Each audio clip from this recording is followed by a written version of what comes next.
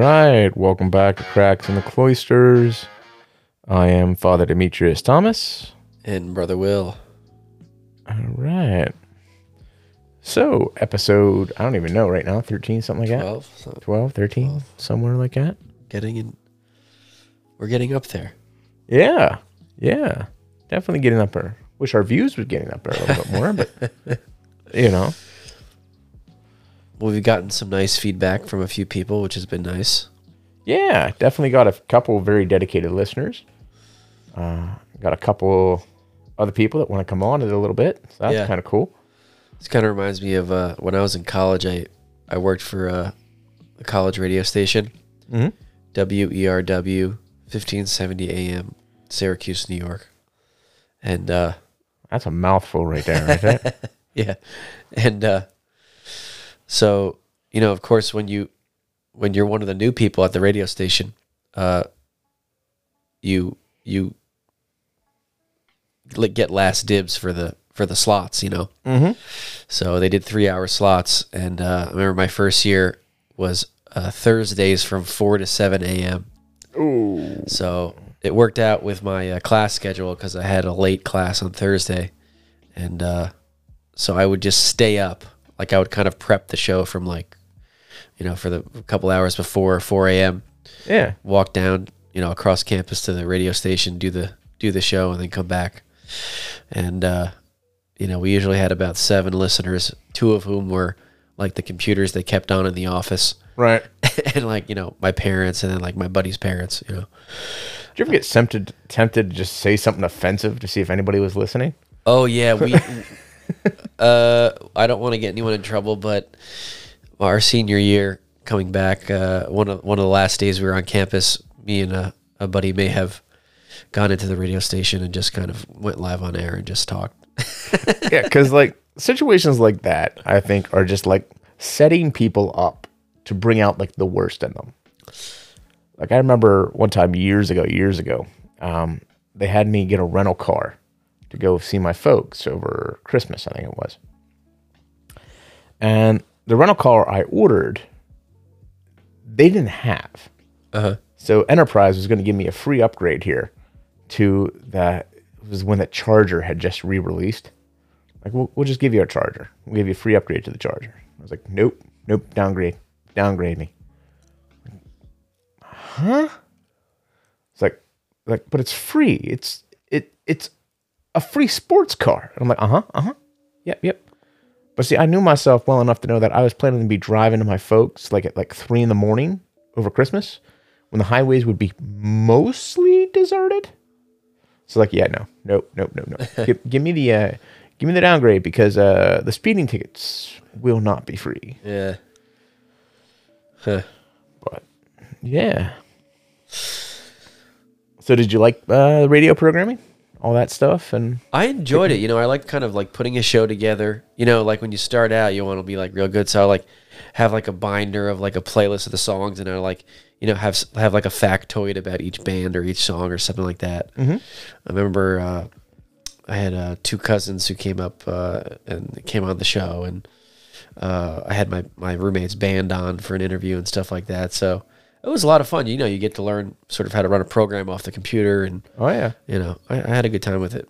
Yeah, my friend Angie. I think you've met Angie. She used to do one at Juniata College in Huntington, PA. And it became a little awkward because they found out that most of their listeners were at the county jail down the street. They started getting a lot of fan mail from them, and they'd start reading some of the fan mail on air. Wow. It became a funny show. Yeah. That's the reverse of, you watch some of these documentaries about these really, I hate to use the word accomplished, but accomplished criminals that they have these fans around the country that send them letters by their art. I mean, Charles Manson's art went for, when it was smuggled out of prison, tens of thousands or hundreds of thousands, depending on the piece. Yeah. It's insane. I'm sorry, that's just macabre and weird. Yeah. Yeah. I guess it's just the rarity of the item that, drives up the price, but Yeah. Yeah, there's something, and actually that came up with, the Dahmer show. That, that was really popular for a while. And I know the families of the victims, of his victims, were very upset that they felt like the show was kind of glorifying him. And, you had kids dressing up as him for Halloween. Yeah. It was, there's something a little off there. A little bit. Yeah. Just a little bit. Yeah. Because, even though, we, Halloween, you dress up as witches and vampires and stuff, but those are make-believe. Are they, though? Well, I guess it depends on who you ask, but I haven't met one yet. I actually do like, ironically, I was listening to Rogan. Shocker. He had a dude on. It was a clip from years ago, but it was a physicist trying to explain why crosses might work on vampires. And his thinking was kind of crazy. Like, imagine an apex predator that hibernates, but it's able to see and visualize in 4 or 5 dimensions. And when it awakes, it hunts. Yes. Crosses would make sense as to why it would confuse them, because in nature, right angles do not naturally occur. So by having the right angles, its multi-dimensional vision doesn't know how to process the image immediately. And it messes with its hunting. Huh. That reminds me of something actually that I heard on Rogan with Neil deGrasse Tyson, the astrophysicist. Oh yeah, I love when he has him on. And he had, he's like, humans, like really don't know how to use their brains that well. I mean, we can do tasks and stuff like that. He said a perfect example of, why that's true is take like a book of optical illusions. Like, everyone likes looking at optical illusions. All it is like lines and patterns that we haven't seen before. And like our brain can't handle it. Yep. Like we don't know how to process it. Well, did you ever see Neil deGrasse Tyson? It was on Rogan, but Rogan asked him about aliens and stuff. Did you ever see his response to that? No. It was priceless. He goes like, look, if aliens exist, and he's like, and they probably do. Like if extraterrestrials exist, especially ones capable of interplanetary travel, I don't ever want to meet them. Right. We should be afraid of them. Yeah. And Rogan's like, why?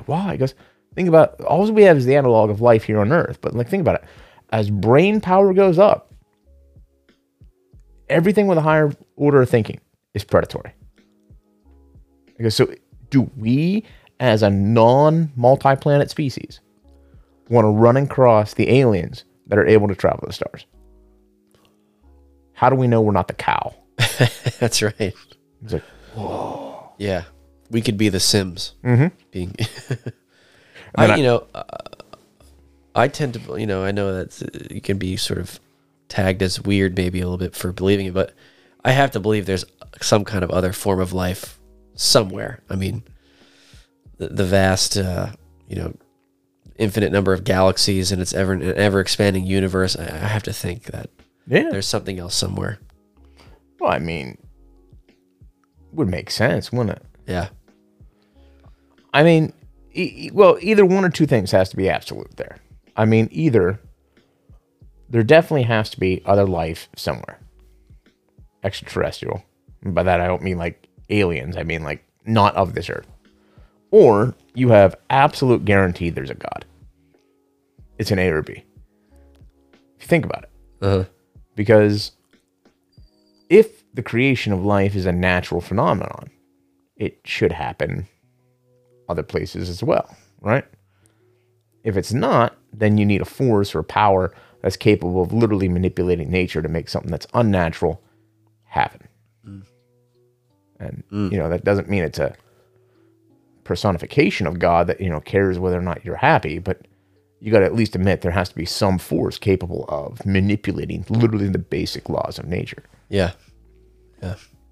So that's where, like, I'm sort of torn with it. Like, I ain't gonna lie, like, part of me firmly believes and thinks that given the massive vastness of the universe, there's probably something out there. Right. But at the same time, part of me is also like, well, but we have no evidence of it. Right. And if you're a theist, that sort of throws a crinkle in the whole thing. You know what I mean? Like, we're not South Park worrying about the Galgamete Catholics. Yeah. Yeah. I've been convinced that I've seen two things that I couldn't explain. Mm-hmm. One, I was at college and I was just getting some air outside of my apartment studying for some test, and this thing came into my field of vision, Mm-hmm. and it was like this brown, like saucer kind of shaped, and as soon as my eyes met it, it kind of Jetted away. like it just jetted away. Yeah. I remember it like it was yesterday. Mm-hmm. But that, and then I remember driving home in my hometown with a couple of my buddies and looking up. We passed a park that we used to go to all the time, and above the trees in the park there was like some object out there, and you could ask my two buddies in the car to this day, and they'd back up the story. We had no idea what it was. Yeah. But Well, that's one thing. Like I love thinking of those weird ones like that. I love like when they declassified a lot of like the blue book stuff.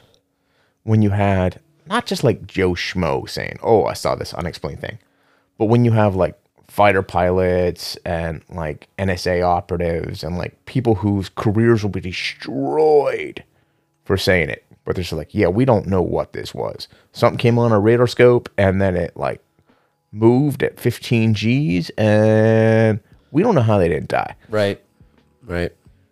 It's like, but What was the last really good alien movie or outer space movie, you think? Maybe Interstellar? Interstellar probably. I love that movie. That was a real kind of thinker type of movie. Yeah. That No, was I've never seen it. I've never seen Interstellar. Oh, you got to see that. That was a great movie. Christopher Nolan. Yeah. Arrival. Did you see Arrival? I did see Arrival. That one was we really saw that in good. theater together. Oh, yeah. Yeah. That one was really good. That was good. I love how they did that multi-dimension thing with that. With with the time stuff, and that was cool. Yeah. That's like space, that they'll never stop making movies about that. There's always a market for that, Oh yeah, absolutely. They had the one with George Clooney and Sandra Bullock. I forget what it was called, but they were two astronauts. Was it Gravity? Gravity. Yeah, I think it was Gravity. Then you had the one with Brad Pitt where he like played the son of an astronaut.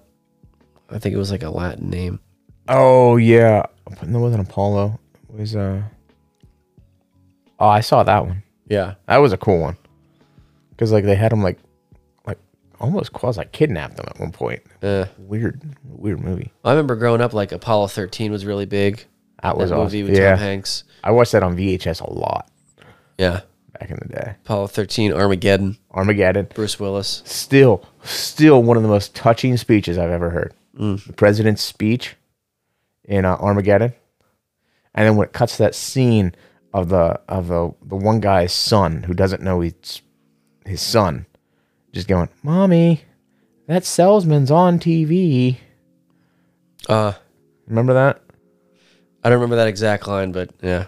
Oh, it was awesome. Yeah.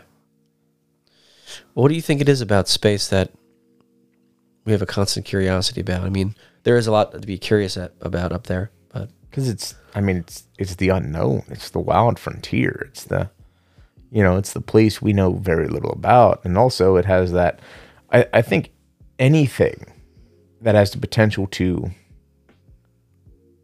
that has the mystery of this can give great benefit or kill you. I think just inherently makes us both fearful of it, but also want to look at it. Like I used to scuba dive in high school and early college, point where I had some, actual pretty advanced technical dive cards, which was awesome. And that was one thing I realized, I remember one time I was diving a wreck. I think it was the Papoose, actually. Was it the Papoose?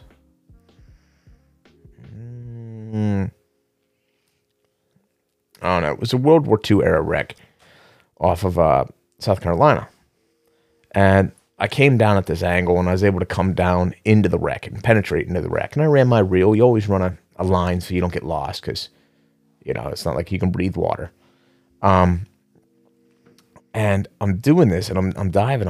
I get to my safety checks and it's like, okay, I got to turn around, go back, and I start to come back. And I got to come out of the same hole I came into and I couldn't get the angle. So I get boom, boom, boom. All my gear's hitting off this wreck. I have no way out. I'm diving. At the time, I think I had double steel 180 cubic feet tanks on. Cubic is it cubic feet? Yeah, 180 cubic feet steels, which are not small tanks. Like at this point in my life, I don't know if I could get back on a boat with them on my back.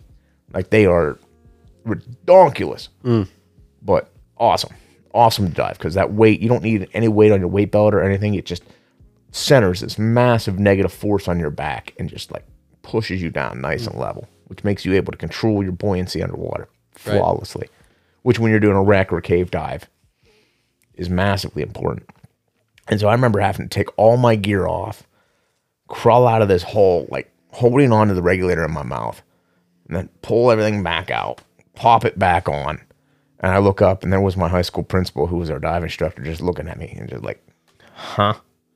And then on the boat, he yelled at me pretty hard. He was like, you know, you realize you're on my insurance, on the school insurance, right? Like, yeah. I thought I could get out. He goes, you thought. I like how his first thought was not like, are you okay? But like, no. This is the dude who one if time you die, I'm going to lose my job. This is the dude who one time tied me up to a tree underwater as a prank. Sounds like a blast. Oh, dude, he was fun. I mean, I won't lie. He had his moments where you're like, you know, I mean, but he was fun and he took jokes and good jest. Like his name was Timothy Laredo. And so for the longest time, he never watched South Park. So we'd do that, Timma. Yeah.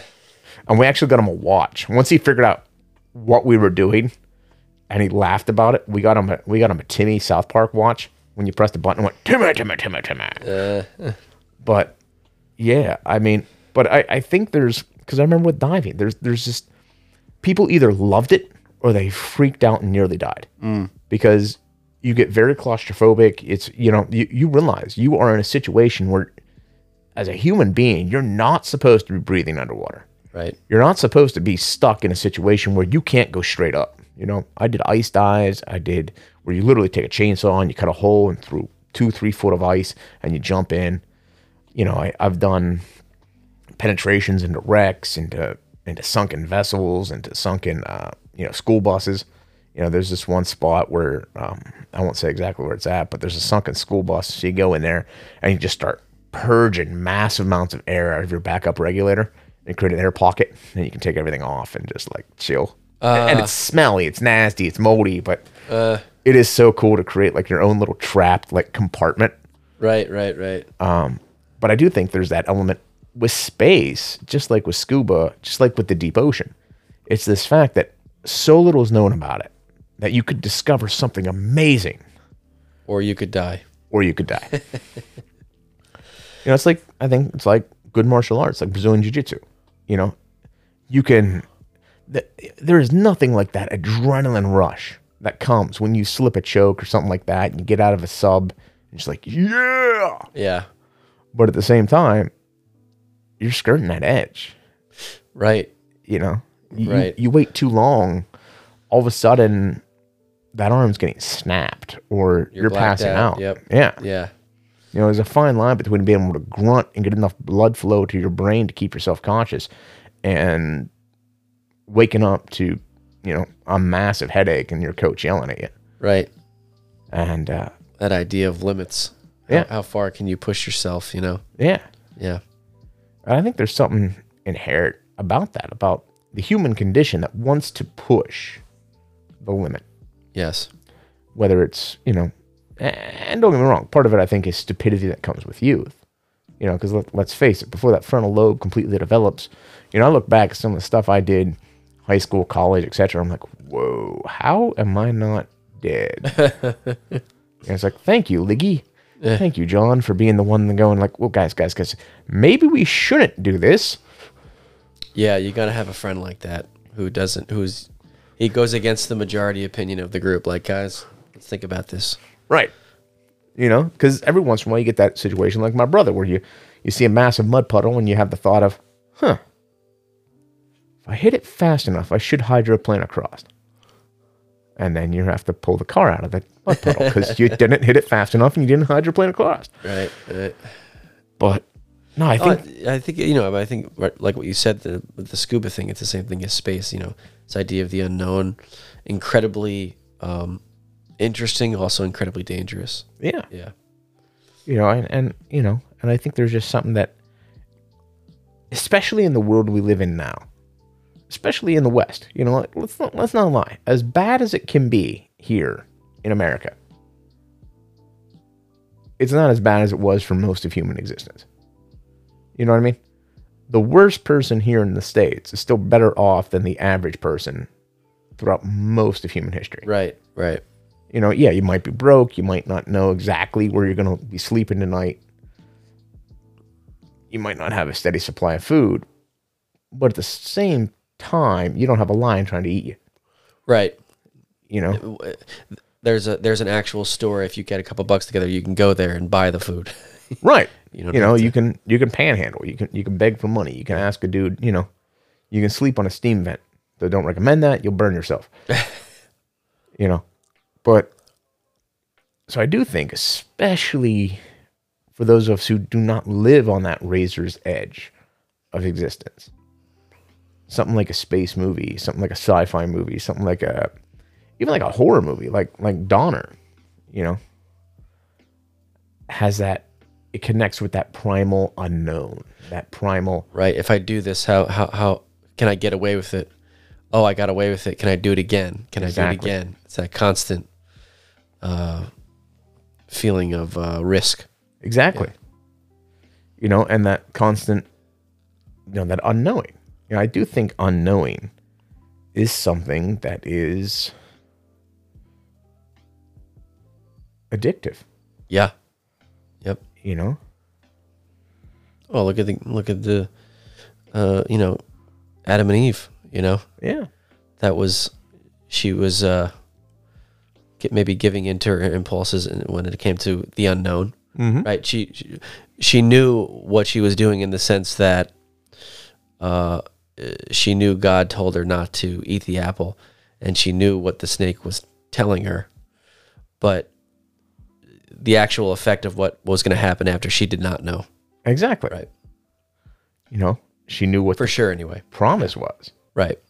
But she also knew, okay, this is my existence now. Might be a lot worse, might be a lot better.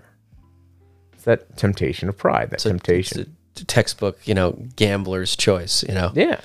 Yeah. When you bet big on an underdog or something like that, if it hits, Yeah. I'm going home with a lot of money, and if it doesn't, I lost a lot of money. Well, did you ever hear the story about the guy who almost broke the Horseshoe Casino in Vegas? Same thing. At one point, he had every $10,000 chip that the Horseshoe was allowed to put out, and every $100,000 chip the Horseshoe was allowed to put out, because he just had this wild, massive, hard-hitting betting play, and he had a good run. He had like a massive run of like 6 to 8 months where he just was not losing hands. And at one point, they literally had to call him up. They're like, dude, we got a couple of high rollers coming in. We got some whales coming in. They want to play with massive chips. You have all ours. Can you cash some out? Like, yeah, man, I got you. And he did. But the thing with that is, eventually the odds switch. Right. And, he broke. Doesn't last forever. Right. Yeah. I remember I used to caddy growing up, and there was a guy, they called him, his name was Larry, and then like one of the sort of nicknames for caddies was a looper, because you do a loop around the course. Mm-hmm. So like you're a lifelong looper or something like that. And so they called him Larry the Looper, and he would come, sit down, wait to be called every day, and he would be with a pencil and pad adding up all the money that he lost the night before, because he was addicted to gambling. Mm-hmm. And yeah. Oh yeah. Well, and that's the kicker of it, isn't it? Is that addictiveness, and that's one of the things which is kind of disturbing to see with how, be it social media, be it casino games, be it freemium, so to speak, games on your phone, I'll play into that. I'll play into that, risk, reward, pleasure, Yep. pain. Yeah. And like sports betting now is so big. I mean, there's probably 10 apps you can download to do sports betting, Yeah. Well, I had a friend. She was in the bathroom just playing slots on her phone in PA. And it made like 85 G's. Uh-huh. Well, in the bathroom. Yeah. American way. Right. And already spent. Wisely. Paid off the truck, paid off the house. You know what I mean? Yeah. Which was awesome to see. But at the same time, it's just like stuff like that.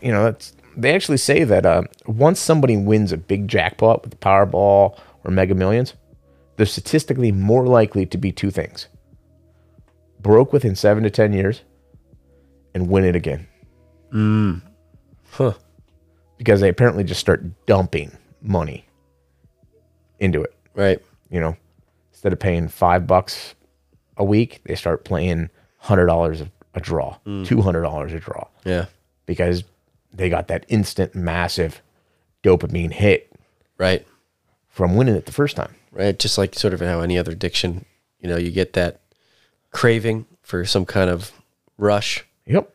And then for gamblers, it's that, putting that big bet down and, watching the game. Or even like, when we were talking about space and scuba diving, like rock climbers, like these guys that free climb. Yeah. Are you kidding me? These guys that, Alex Honnold, the one guy. Yeah. Go up these mountains with no safety equipment. I mean, it's just crazy. The dude that did the show, not the show, the movie, Free Solo, was it Aaron Andres? Was it Andres? I don't know. Anyway, he won't do them anymore because he had a near miss. He was doing one he had done hundreds of times, even free soloed before, and he had an off day. And yeah, to me, I mean that risk reward is just out of whack. Like, okay, you got to the top of the mountain. Also, you could have died. I mean, I get it as a thing that you would want to go after, so you could say you did it. Right. I'm sure it's a huge rush to, be however high up, up a mountain and have no safety equipment. But I mean, look at the guys that volunteer for war. It's one thing when it's your fight, but look at, like I've been watching a YouTube channel lately. It's a former American, and he's paired up with a couple British and stuff, EOD guys, explosive ordnance disposal. And they take turns taking a couple months in Ukraine. They go for like 6 weeks, come back, 6 weeks, come back. And they all said, like, look, our wives won't let us do this full time. They're like, you're not soldiers anymore. Like, no. But they're there with GoPros, disarming mines and stuff. And they say they get into it because of the rush? Yeah. I mean, they also see it as doing a good deed, right, etc. right. Helping fight for the cause. But in a way, it's not their cause. But there's a massive, like the dude posted a video a couple weeks ago where a Russian tank had run over an anti-tank mine, or a Ukrainian tank had run over an anti-tank mine. There's like, yeah, see, I think this one's a dud because look how the pressure plate's bent down real hard on this side. I think it's a dud. We got to disarm it just in case, though. Because the problem is, though, if it's not a dud, we are real close to this going off. Yeah. Like, I can't shock it in any way because it should have gone off by now. And it's just that. And I got to give guys like that credit, the guys that can, even like with jiu-jitsu, even with any of it. And again, I think back to like scuba, the fact of having to stay calm, to be in such control of your body when all the adrenaline, all the endorphins, everything is telling you no. Right. To be able to control those hands, to be able to control that movement, to think stuff through. Everything's telling you to run away. Right. Yeah. And that was one of Rito's ways of training us. When we were doing our water checkouts and like our prep dives, like before we were like actually doing like real dives, like if you don't know, for scuba, you have book work, but then you have to do what are called open water checkouts. You do stuff in the pool, but then you go to like actual water. We did a quarry. And then you got to do some stuff in the ocean too, where like you literally have to do dives, but under very specific supervision and do certain tasks, like take your mask off and refill it back up with air underwater, clear your regulators in different ways. And, and the Rito on some of these checkout dives would literally sneak up behind you and just turn your gear off, like sneakily turn your air off and make it so you had gear malfunctions. And I remember one time after he turned my tank off, took my mask, and took my weight belt. When I saw him on the up, I was ripping into him. Like I was like a junior in high school, and he's my principal, but I didn't care. I was just having at him. And he goes, "Well, did you live?" It's like, "Yeah." All right. Now, if you're ever actually diving somewhere and you get in that situation, you know how to handle yourself. You survived it. Yeah. Like, son of a gun. It is a good lesson. I don't know if you can get away with saying that. You get away with saying that as a principal. Right. Did you live? Did you live? Did you die? Yeah. But yeah, I mean, but it's definitely, I think, an element to that. Again, even like with jiu-jitsu, knowing you beat it and staying calm. Like when the guy has a move, but he doesn't have it quite yet. Last week, my jaw actually hurt me for like 3 days because Bo had me in a guillotine, like tight. Bo's he's a first 3 black belt under Jamie Cruz. And, I mean, he had it deep. I was able to get my chin tucked, my shoulders up, and get my chin in between his arm and my neck. But he's still cranking. But I slipped it out. I was able to go turtle. I was able to pull out. I was able to come up and I think I came out to open guard. I might have come up to take like his turtle or something, and we went into a dogfight. I forget exactly how it played out. These are all jiu-jitsu positions. But to know that I slipped the choke, you know what I mean? Yeah. To be there on that razor's edge between pain and destruction and knowing your limit. Knowing your limit. It's like boundaries, Yeah. But also having that adrenaline rush and controlling that adrenaline rush, not just using it and like, and go blindly back into somebody who could destroy you, but to, I think that's one of the things too. And I think I mentioned it before here, but I don't know. One of the things I think that makes jiu-jitsu or even judo, any like martial art where you go live so effective is that you go from full out to full stop, to full out to full stop in cycles that you can't control. The guy taps, instant stop. You slap, you bump, you go back again. You're right back at it. Yeah. So having control of that cycle, I think is helpful. And I do think that's one of the things more people need, if that makes sense. And I think that's, again, I think it is that experience, even if it's just in a movie, which is why stuff like Interstellar, like, Contact, like any of them is so popular. Contact, yeah. Or even like The Martian, that was a big one. That was one of my favorites. Stuck on Mars. Yeah, it was one of my favorites. I like that one. That was one of the sophomore reading, summer reading books. A lot of kids read that and they liked that. That was Matt Damon, right? Yeah, it was Matt Damon. Well, I was like, so, I'm a pirate. Yeah. But yeah, or anything, like, I've had friends that like, go skydiving, Always wanted to do that, by the way. Even that, like, I'm sure it's a huge rush. Right. But like the downside to me is like. You die. Yeah. It's like almost, I don't know, too much for me. Everything works. Too much downside. Or it doesn't. Yeah.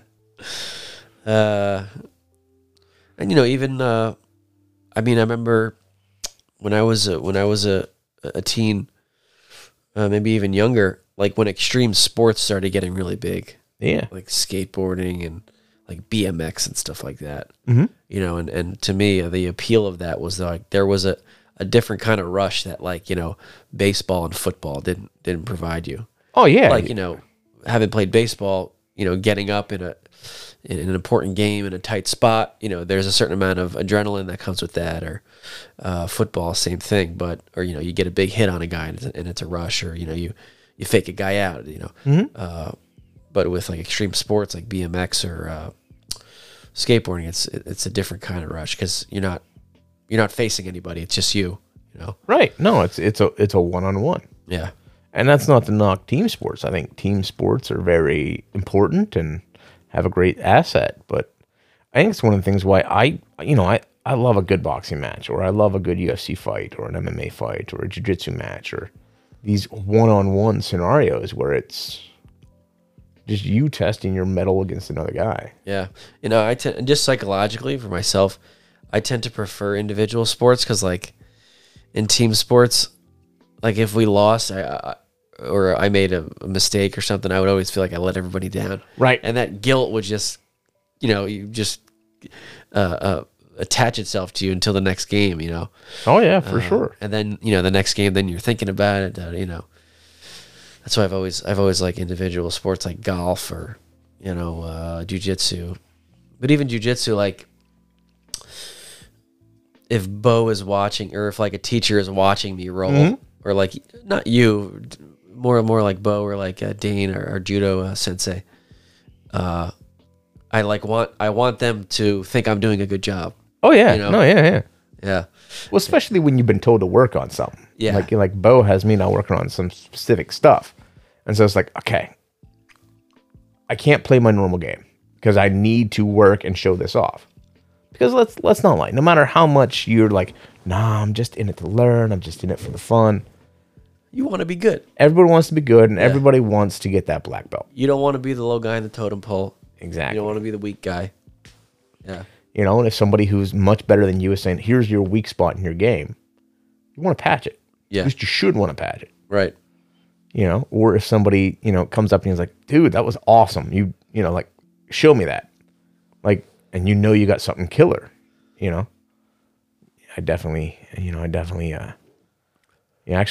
Peter, Skinny Pete, was saying about that, how he was touched because he works as one of the guys that trains jiu-jitsu with us, works as a personal trainer. And I guess somebody came to the gym and specifically said, I want to work with him for X, Y, and Z reason. And he had no idea who this person was. But like, I guess his rep has gotten out from previous clients and stuff that people who he doesn't even know who this person was that referred him, saying like, you need this guy. And I think in jiu-jitsu, everybody wants that. Everybody wants to be Donner. Everybody wants to be, you know, Gordon Ryan or Ryan Hall, you know, be the dude who, you know, all right, you want me to teach a class? Okay, $300,000. Yeah. Yeah. Well, that's an exaggeration, but like $3,000 for a private wouldn't be obscene for some of those guys. Well, I just saw at Legion, you know, Keenan Cornelius's gym. He had Craig Jones there. Nice. He got 275 people for a seminar. I believe it. Yeah, incredible. But at that point, like, how much you gonna learn? Oh, you mean because there's so many people there? Yeah. Like, yeah. Student-teacher ratio, not that great. Exactly. You know, I love when you get, and that's one thing I have to admit I like about Bo's gym, to be honest, is that, don't get me wrong, I wish it was bigger. I miss the days pre-pandemic where we would have, you know, 6 sets of people rolling at one time, and you might have some guys sitting, waiting on the side to tag in. But there is nothing like having a smaller gym where every day you're rolling with a black belt. Yeah. You know, and he's there like, okay, that was good. You're getting a lot better at that. Or, you know, hey, why didn't you cinch down here? You would have had me if you would have cinched your legs. Or why didn't you grab this? Why didn't you, getting that critique. Yeah. And sometimes it's exhausting. I remember one time I showed up, nobody else showed up, and Bo just sat down and goes, so we're going to roll. And then we're going to talk about it. Like, all right, I'll go set a timer. No. Like, oh, so we're doing it this way. This is your crucible. Okay. Yeah. Yeah. And yeah. You know, it's like sitting with a professor getting your essay critiqued. Yeah. You know, there's a certain amount of nerves because you don't want to be so bad in front of the guy. You know, you don't know what he's gonna say, and And I think that's where too, like with anything, whether it's a boss in a world, whether it's a teacher, a jiu-jitsu coach, whatever, knowing how to do that, I think is key. Because like, you can't just rip people down. Like, nor should you just be like, oh, you're perfect. No, like, there's a balance. Right. It's like the other day I was telling you, I was like, no, you're not going to get that sweep if you're coming at me. You got to get me on your leg first. It was a scissor sweep from guard, but there's a way to do it in a polite way. Like, nah, here's where your mistake is versus you're horrible at this. Why would you even try? Right. Right. The old, sometimes how you say it is more important than what you say. Exactly. Yeah. And I think, there's an element of trust you have to build, with I feel that in teaching, teaching here at the school. If the kids trust you, they're more likely to listen to you or not take a critique as something with ill intent. You're not just trying to criticize them. You're trying to give them some constructive feedback to help them. Yeah. For sure, definitely. I think that's anywhere though. Like, yeah, I don't know. I do think that's one of the weird things being a teacher and a priest is trying to find that balance, because as the priest, you want to be the guy that they can come to basically with anything, help guide them through life, help them, but as a teacher, you're supposed to be more not aloof, but the more, I don't even say more prophetic. It's hard to put to words. Yeah. But I think you know what I mean. Yeah. It's a different dynamic, and I think that's one of the things that's just brutal, at least even in our rules, because we got to, try to find that balance between spiritual leadership and duty to the school, etc. It's reminds me of a joke I make for back to school night for parents. Part of my presentation I give about my class is about like discipline in class, like how do I handle discipline. Mm-hmm. And my joke is, and I said, I say this to them, I said, you've raised these boys, they do something wrong. Are you more Old Testament or New Testament? Okay. So I try to be, I think you have to have a balance of both, Yeah. Got to tell the young man that this thing that he did was wrong, give him a chance to apologize, and then kind of give him a path forward to like, how can you amend here? Yeah, I did that recently. I had an assignment. I was out because I was on the Kairos retreat, and a couple of kids, I put it in the notes, like, they had a lecture they had to listen to, and I was like, look, if they don't bring headphones, they know they have to bring headphones. If they don't bring headphones, it's homework. They don't get class time then. That's on them. And one of the kids, like, he couldn't get his headphones to connect. He had Bluetooth ones. That's all he had. And, couldn't get him to work, and he had like 3 days. Couldn't get him to work. And so he didn't do the work. And he came to me, and he's like, I was like, well, why didn't you do it? He's like, well, I couldn't get my headphones connected. Okay. What about the next day? Well, they still didn't work. And what steps did you take to fix it? And he's like, oh, well, Yeah. And eventually, once he said, I should have probably just asked a buddy for headphones, shouldn't I? I was like, there you go. You have till Friday to finish them. I'll reopen them up for you. Yeah. But I wanted them to see that, like, oh, I should have troubleshot this. Yeah. Well, I remember, the teachers I had in high school that were, I wouldn't say the toughest on me, but, I guess more blunt. Mm-hmm. Those are the guys I remember, and those are the guys that I think changed me and helped me grow the most. Maybe in the beginning you don't like them as much because they are so blunt, and they will tell you in no uncertain terms about what you did wrong or what you can improve on. Mm-hmm. But I look back on that and said, no, that was good for me, even though maybe it felt bad at the beginning, I think that goes for anything, on Friday, we had a former baseball pitcher, R.A. Dickey, mm-hmm. come and talk to the school, and he talked about some things that from his childhood that affected him deeply, and some personal issues that he dealt with, and he was a pitcher that he was a quote unquote conventional pitcher that threw fastball, curveball, changeup, those kind of pitches, and his velocity started dropping, maybe halfway through his career or so, and he told the story of sitting down with Buck Showalter, who was now the Mets coach, and his pitching coach, Oral Hershiser, and they just said, we're not trying to be jerks here, but like you just don't have the stuff anymore. Right. And that's got to be hard to hear, especially for someone who's like in the middle of his career. Yeah.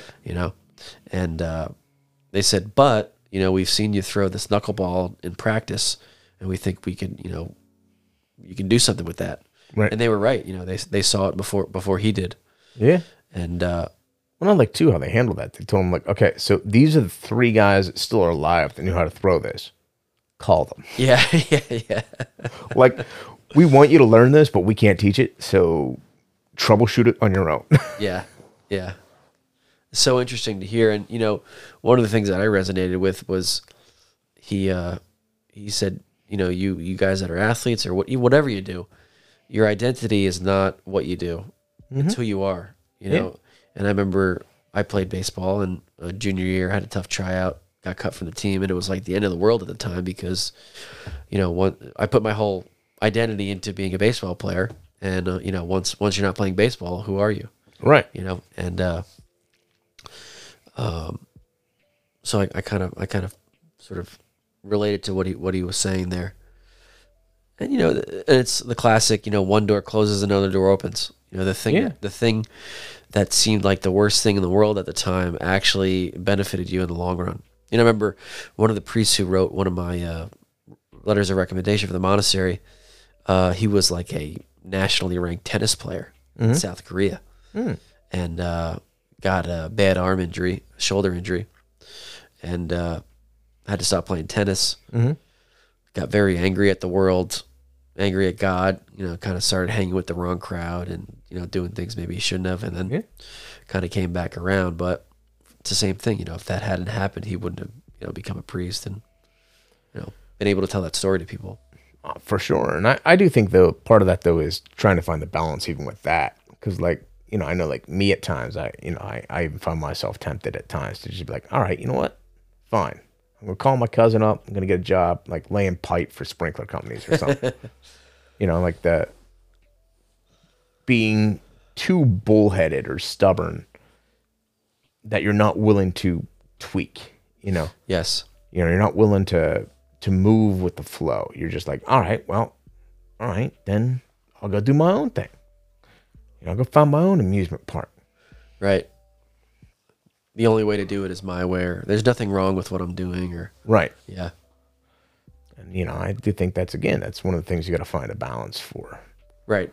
Accepting criticism, being open to criticism, not necessarily agreeing with every critique somebody has of you. Right. But at least being open to hearing it. And that's definitely one of my flaws. Like I know that for a fact. Like I don't know. I don't like when I'm not good at something. Yeah. It's like even like because you feel like it's like a chink in the armor, like a weak spot. Yeah. It was like we went shooting with the shooting club Saturday. Yeah.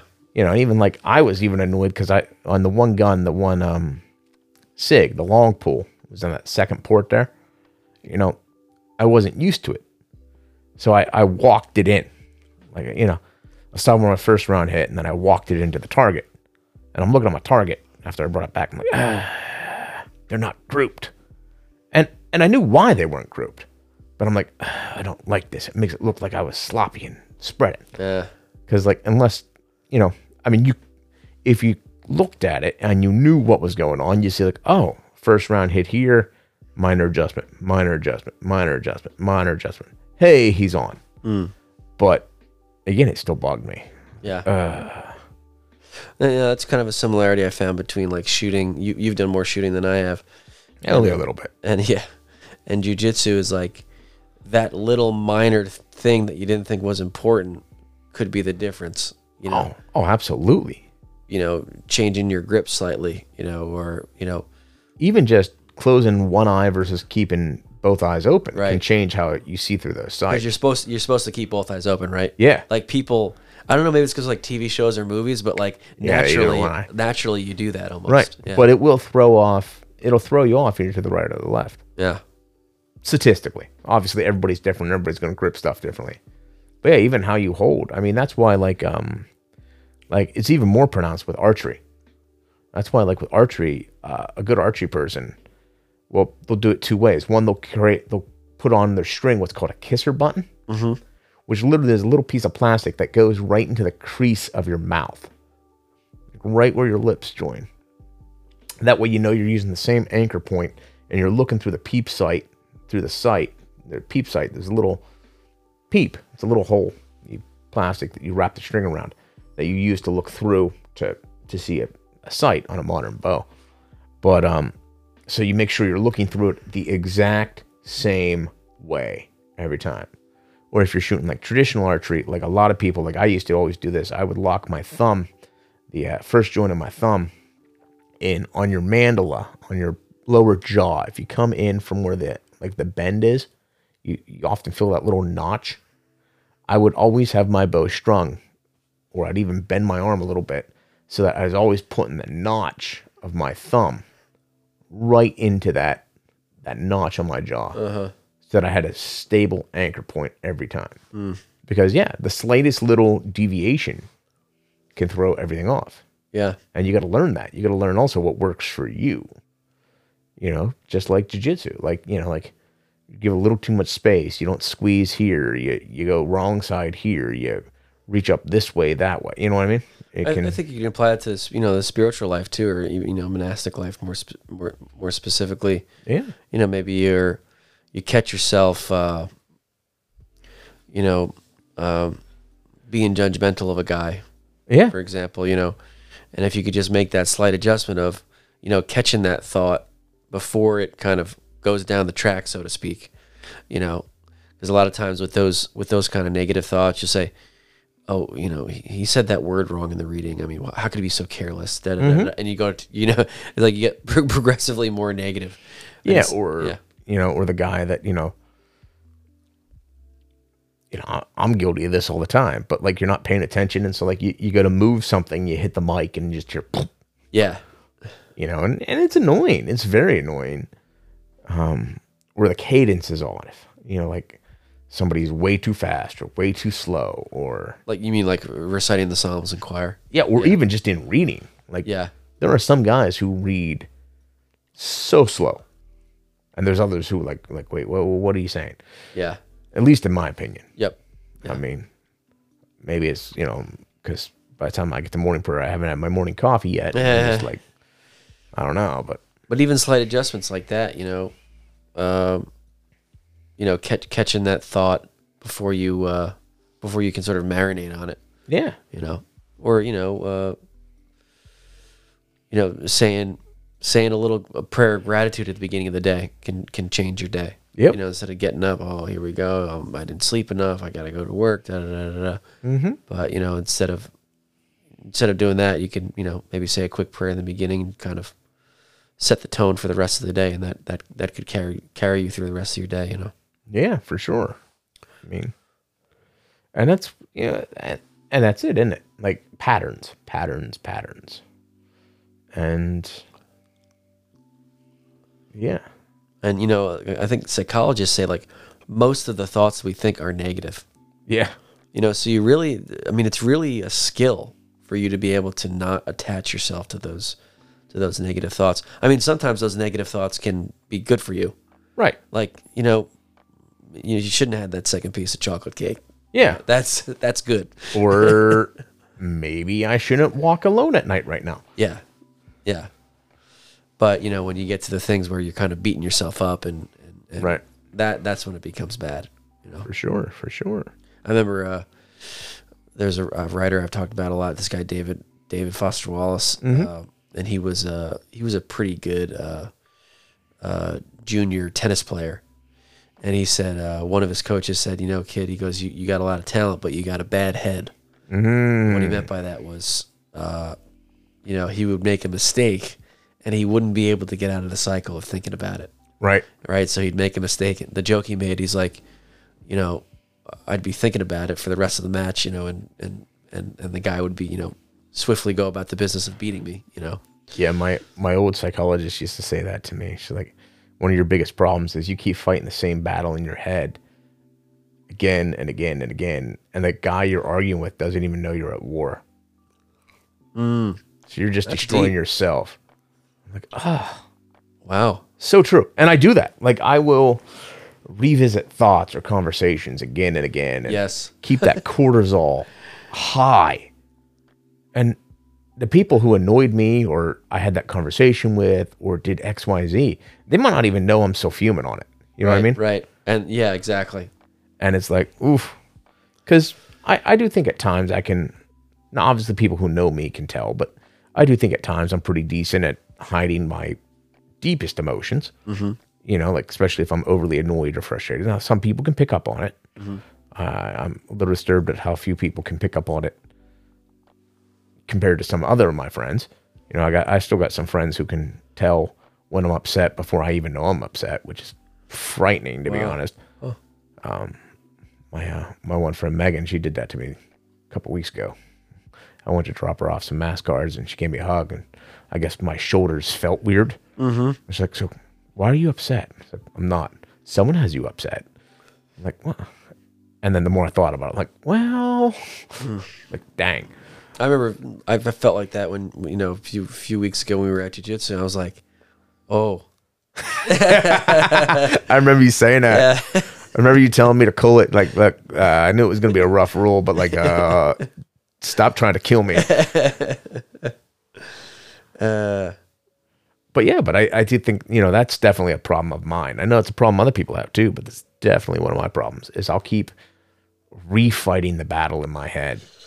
It's like the classic thing of, you know, those memes you see of like, oh, it's I'm getting to bed right at 9:30 or 10 o'clock, you know, let's fall asleep. 3, 2, 1, and then like your brain comes in. It's like, remember that thing you said 7 years ago? Yes, yes. Yeah. Yep. Isn't that funny? You know, like how stuff will just Pop. magically appear in your head that there was nothing that you're doing is making you like is connecting you to it. Just, you know, you're sitting there, you're getting to bed, or you're taking a shower, and something just pops up. That's so weird to me. Yeah, it is weird how memory works, isn't it? Yeah. Like some stuff, like it makes perfect sense. Like not recommending this, like horrible idea to do for children. But do you know how the medievals used to, like, if they had a message, they needed a runner to remember flawlessly, but he had to go really far away. Do you know what the medievals used to do? They would make him memorize the message, and as he's memorizing it, and once they think he has it, they'd take him and throw him into a river. Like fully clothed, like ready to drown. And then as he's ready to drown, they'd pull him out to create that massive adrenaline rush. Because apparently they have found that, like, because we don't want to die, things we survive that cause massive adrenaline, we tend to like have hyper detailed memory of. Oh, I see. But it is like weird. A trauma response. Yeah, it is a trauma response. Yeah. But it is weird how memory works, isn't it? How like you're just sitting there and like you get that deja vu, or you get any weird thing where the memory, you know, the neurons just fire in a weird pattern. Like, whoa. And that was something I remember, you know, when I first got here, Giles said, you know, the first 6 months that you're here in postulancy, first he said, I came from the corporate world, so he said, Will, we're going to bring your agitation level down. Yeah. You know, he said, but what you'll find is, you know, you'll be sitting there in choir, and it's silent, and you don't have this external simulation, and your stuff is going to start to kind of bubble up to the surface. Oh yeah. These things maybe you haven't dealt with before or thought about, you know. For sure. I find myself in that same thing. Like, you know, like there's many times I find myself just listening to music to distract myself. So yeah. You're not actively thinking about XYZ. Because let's face it, introspective is hard. Oh yeah. Introspection, yeah. Yeah. Yeah. Oh, look at the English teacher correcting me. Introspective. That's the next Christopher Nolan movie. A sequel to Interstellar. But you're right. But I think that all still ties to that craziness of the unknown. You know? Our brains, just like space, just like SCUBA, just like any of it, it's unknown. Wow, what a great little gift wrap for this full circle episode. We started with the unknown of space, and now we're going to the unknown within. Hey, and you would have thought we planned this. Yeah, we did it. We were actually, before we were like, what are we going to talk about? And then we like said, oh, we'll talk about this. And we haven't talked about that thing. Exactly. Which is, I think, one of the great things about Freeform Podcast. As long as you remember not to curse. That's we're right. Good. That's right. That's right. But yeah, I mean that, sitting with yourself and really kind of diving deep within yourself is a scary thing. Isn't it? Because sometimes you don't know what you're going to find. Oh yeah. And there's a chance that you're not going to like what you find. Exactly. Yeah. And then so you're left with the choices, aren't you? You either dig and confront that and make the changes needed, or you ignore it. You run from it. You hide. Right. Distract yourself. Yeah. Whether that's and I think that's one of the issues, again, just with society. You get a lot of people that try to distract themselves from stuff. Sure. In any number of ways, Mm-hmm.